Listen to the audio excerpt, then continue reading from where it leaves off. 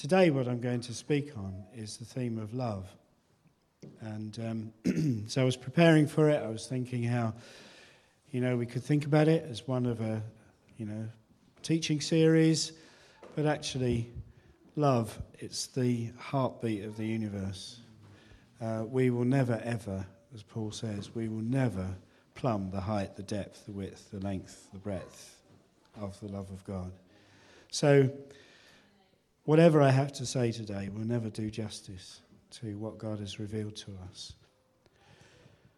The passage that I want to read and to use and speak from this morning is found in John 15. And I'm going to start around about verse 9. And it's quite possible that for those of you who brought your Bible with you this morning, or you've got it on your device, that it won't quite read like what you've got in front of you.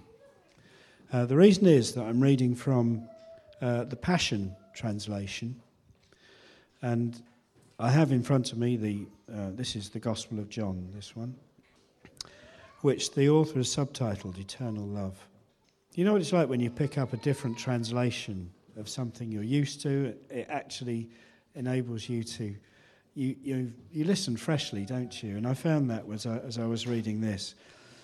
But what I want to do is just to set the context first of all.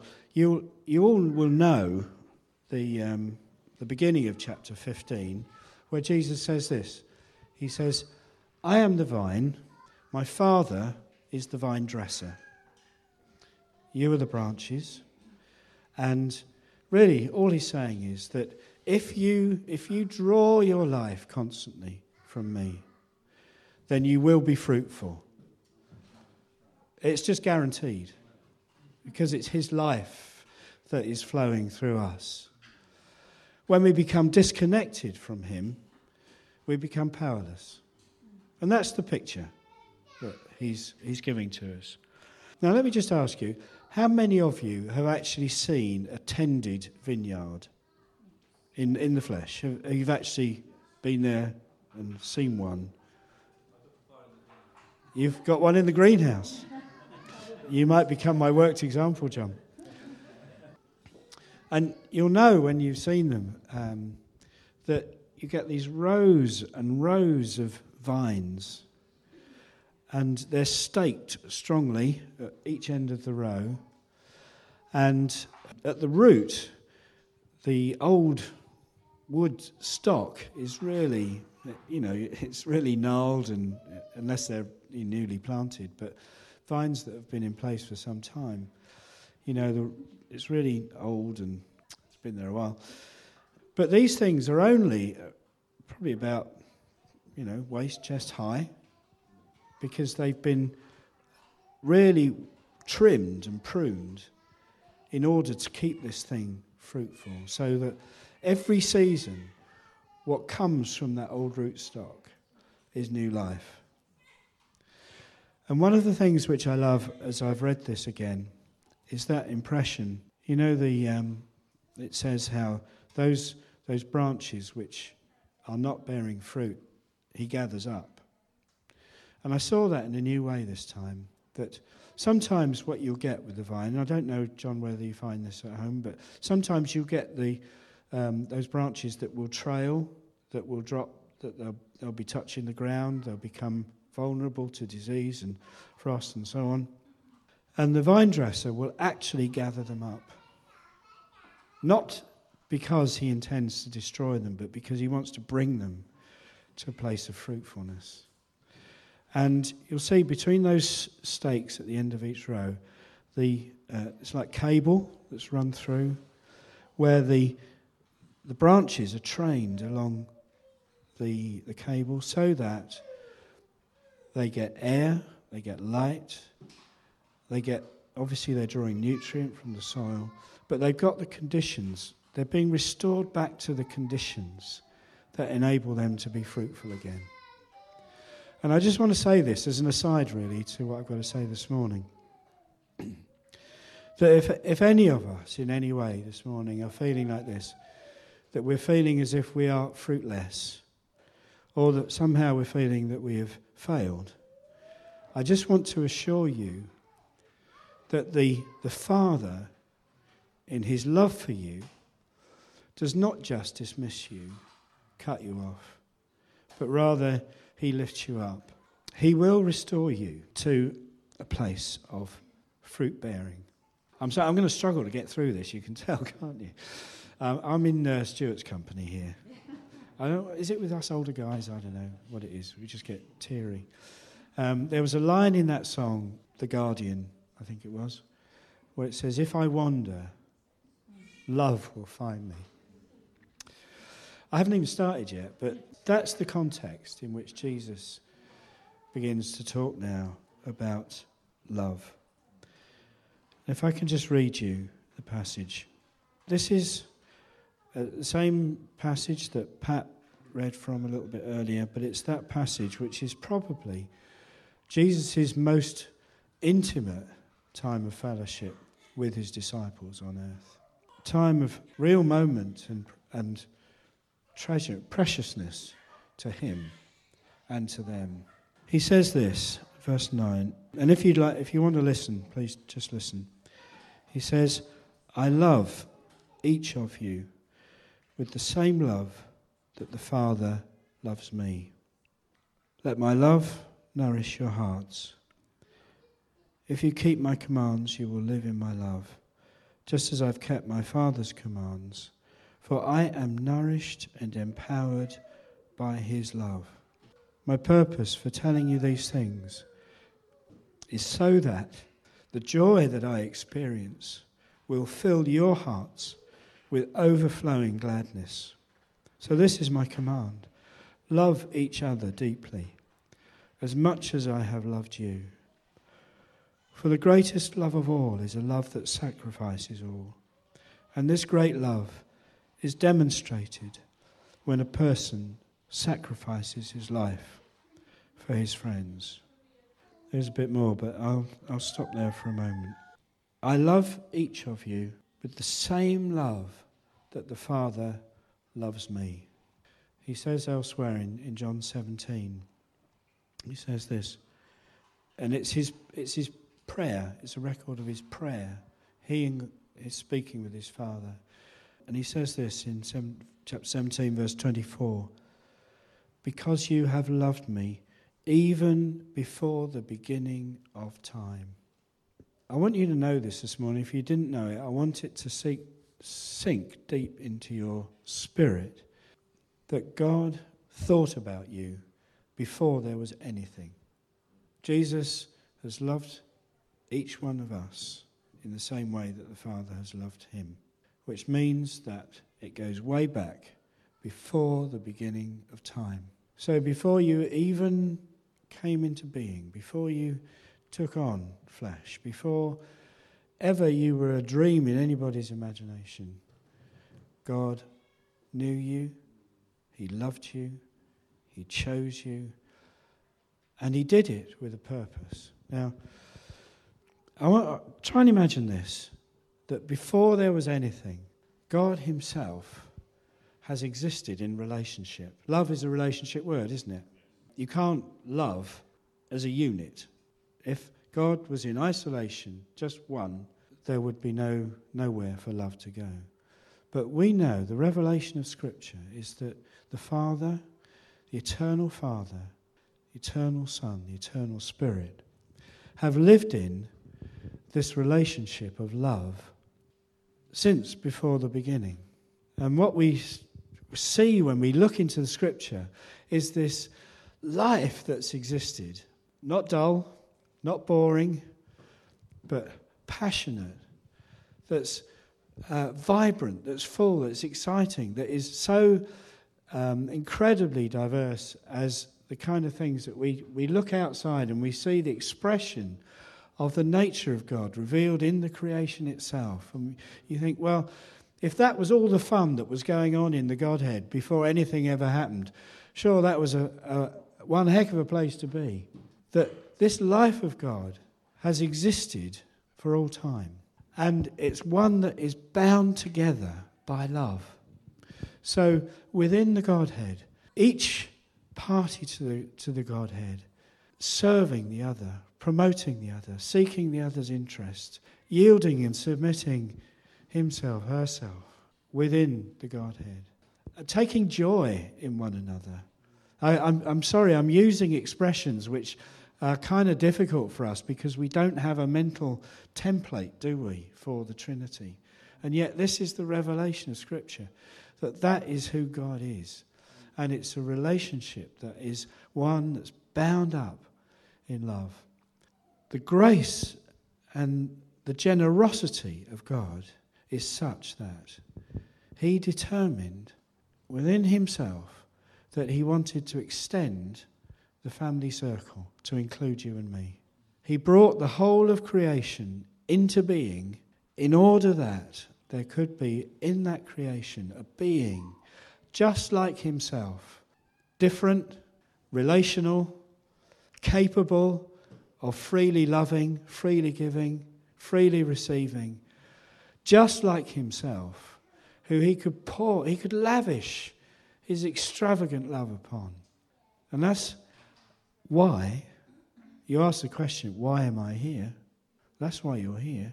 Because God wanted to extend that family circle which has existed since the beginning of time to include you and me. Now, Selah, isn't that just one amazing prospect? And it has no beginning, it has no end.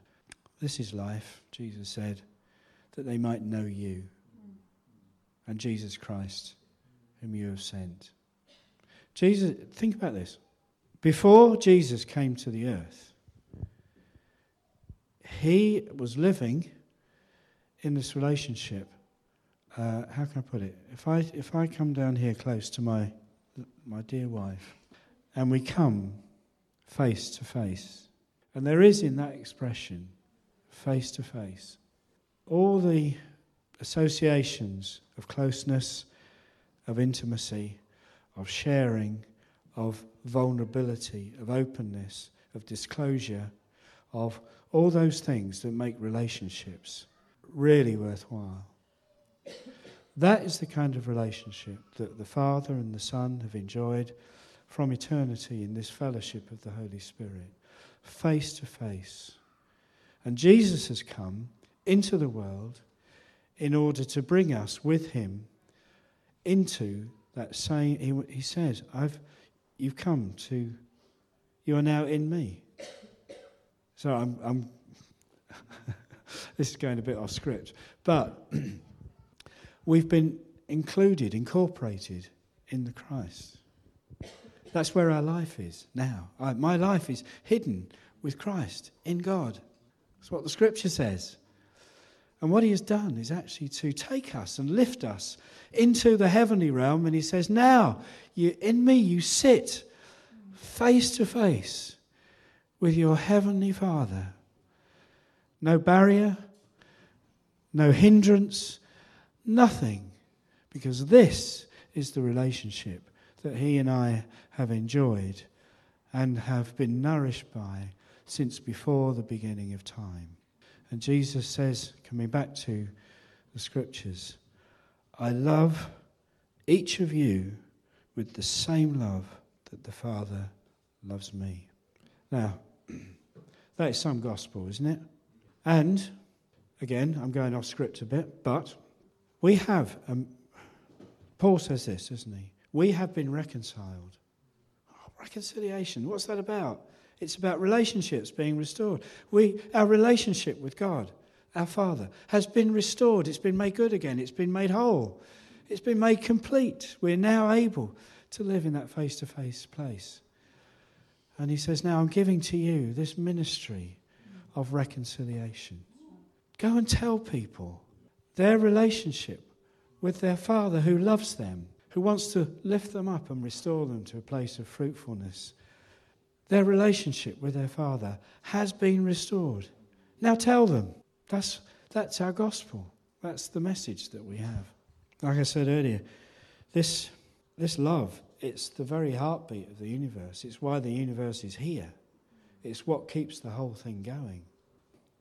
That verse continues. He says, let my love nourish your hearts.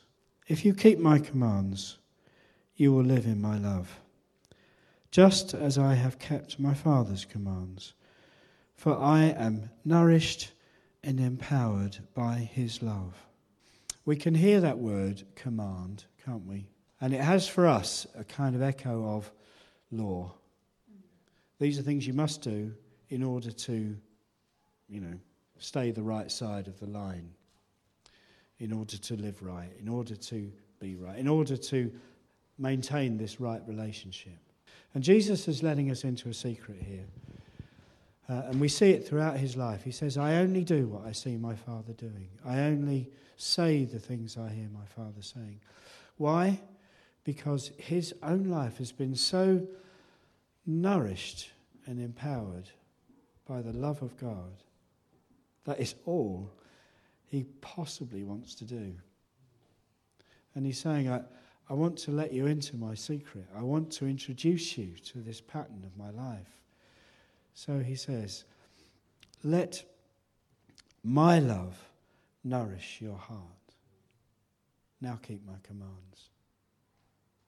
Let my love nourish your heart, and you will not find my command difficult. Let my love nourish you. Let my love empower you. And you will want to step into those things which I'm holding out before you. I was interested in this when I was reading in one of John's letters later on in the scriptures. Basically, you can find two commands there. Number one, believe in me. Number two, love one another. And so when he says, obey my commands, that's what he's saying. Believe in me. Any unbelievers here? Anybody who doesn't believe in Jesus? And I'm not just talking about believing in him to save you from your sin, but actually believing in who he is. Believing he really is the all-sufficient one. He is the Christ. He is God's way of causing us to come into a fullness of life. So believe in me and love each other. It's the love of God that enables us to walk in the Father's commands. So you say, well, how do we let his love nourish our heart? Well, bring it down, make it, personal. Think about your own relationships. I know that there are things I can put in the way of Kate's love for me. I can block that. But actually, I can trust Kate's love for me. And when I open myself to it, it's always there. We can expose ourselves to the love of Christ. We can cultivate in our own life a place where that love is just open and flowing, an enjoyment. And we don't need to get intense about it. We spent a little while these last couple of days walking in Derbyshire. Anybody else like walking? But anybody else like being out in the open air? Yeah. Hey, we can get so religious, we ignore, we forget, we overlook the love of God that is actually streaming towards us, that's being expressed on every side through the things that he has made, the things that just convey himself, the things that come to us through other people, the small things, the little things. And in the moments of quietness, when you just, there's no other sound around, and you just, God, yeah, thank you. You're in me. Your love has not changed. You have not changed. Nourish ourselves on the love of God. And he goes on, my purpose for telling you these things is so that the joy I experience will fill your hearts with overflowing gladness.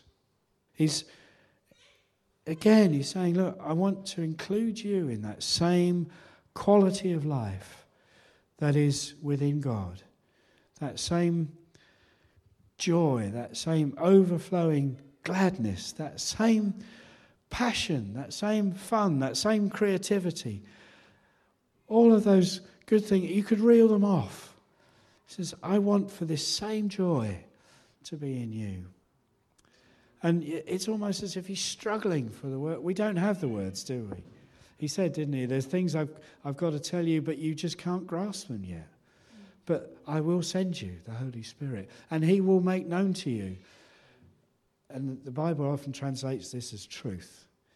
Truth can sound like such a concept word, can't it? But what the Bible actually means is, I'm going to send you the Holy Spirit so he can make known to you the reality of what it is I'm talking about.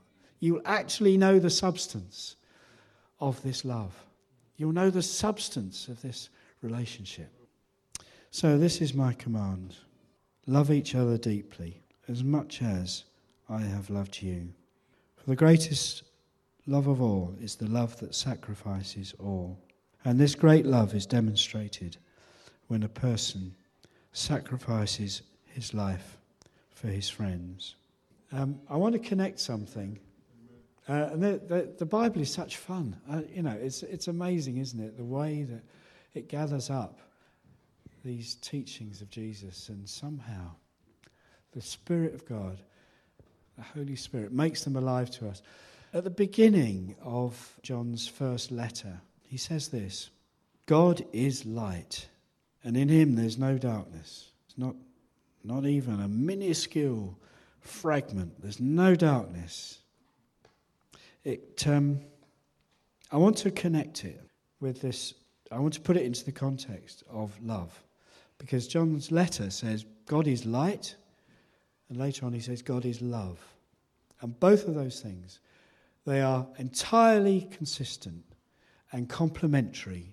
There's no contradiction between God's light and God's love. So we can be sure of this, that God's light creates an environment of love and comes from and exists within an environment of love. Love's environment, this environment of light, is one where nothing shameful or hidden or poisonous can breed. Yeah? So in God's own heart, God's own nature, there's nothing harmful that is in there.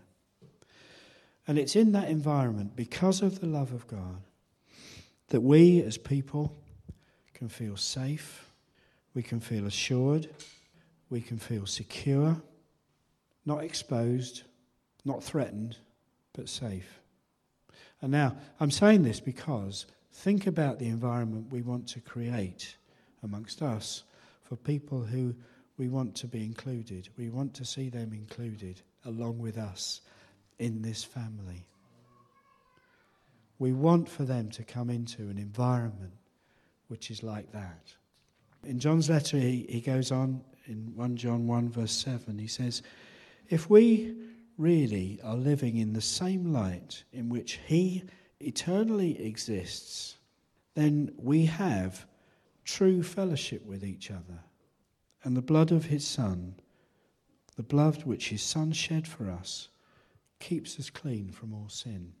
Can I read that again? He says, if we really are living in the same light in which he eternally exists, then we have true fellowship with each other. Let me just put this out there. We often associate light, don't we, with that sort of forensic searchlight quality that's scanning, looking for the bad stuff. Do you know what I mean? We kind of pick that up somehow, that to come into the light is to feel exposed. Yeah? A bit like, on those CSI programs and that kind of thing, they have these UV torches and they're sort of, they go into a crime scene, you can't see anything. They switch all the lights off and they, scan. Here comes the light. Oh, there's a spot. Hello, there's another one. There's a bit, And we sometimes have this attitude, don't we, that the light of God is somehow like that. It's kind of screening us, looking for the blemishes and the spots and the things which are going to find us out. But no. Do you know why? The truth is, because we are now in Christ, there's nothing to find. However intense that light gets, there's nothing to find. Let that sink in, would you, please? I can live comfortably in the light of God, surrounded by this love of God. And it does this. This is what that light does. It reveals both to us and, let me say, to that spirit world which is watching. It reveals to us our true nature. It shows us who we really are. So this environment of light is one which shows us the truth about who we are. And the truth about who we are is there in Christ. If we really are living in the same light in which he eternally exists, then we have true fellowship with each other. Or we have fellowship in the truth. I just want to connect a couple of things here. We can do each other a big favour by dealing with each other in the truth, by seeing each other according to the truth of who we really are. So when we love each other, it's to love each other in the light, in true fellowship, in the fellowship of the truth. You know what Jesus says elsewhere? You will know the truth, and the truth will set you free. So let's do one another a favour. Let's do ourselves a favour by seeing one another according to who we really are. Paul, missionary preacher and a New Testament writer, says, we no longer look at any man humanly. Even though we did that with Jesus, we don't do it anymore. No, for anyone to be in Christ means his past is finished. He is brand new. I'll finish with this. And it's a kind of outworking, if you like, of one way in which we can love one another. But I believe it is to be a liberating way. You know how easy it is for us to look at somebody else and to see what we are not. Either ourselves, we turn the mirror around and we see a fault in ourselves, or we take on that rather more kind of worldly attitude and we look at somebody else and we see what they're not. We see the flaws, we see the gaps, we see the weaknesses. Rather than looking at each other for what we're not, or for ourselves for what we're not, let us truly appreciate each other for who we are, for what is the treasure that God has actually put into each and every one of us. And it won't be the same. So I can look around the room here, you could look around the room here and see a bunch of different people. And each one of the people that we see is a manifestation of the wisdom of God. You truly are a new creation. You truly are the wisdom of God in front of my very eyes. And we can really help one another by receiving each other, first of all, for the treasure that we now are, for appreciating and affirming the gift and the character that is in every one of us, each individual. And here's another thought, how about saying what you see?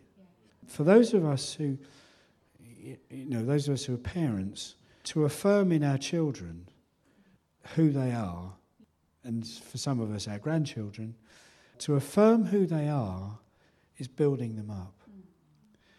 We can actually do that, and it's part of our own prophetic nature. It's what we, if you like, by virtue of the fact that we inhabit the light, we can actually download understanding and insight from God of another person and begin to speak it out. So it comes out as a prophetic word. It comes out as a love message from God to that individual,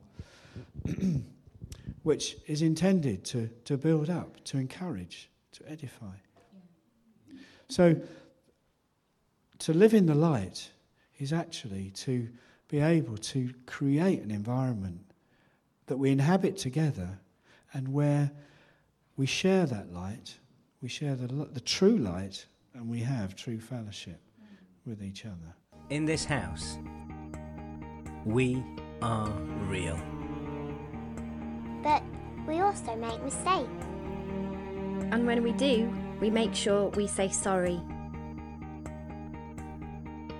We give second chances to anyone.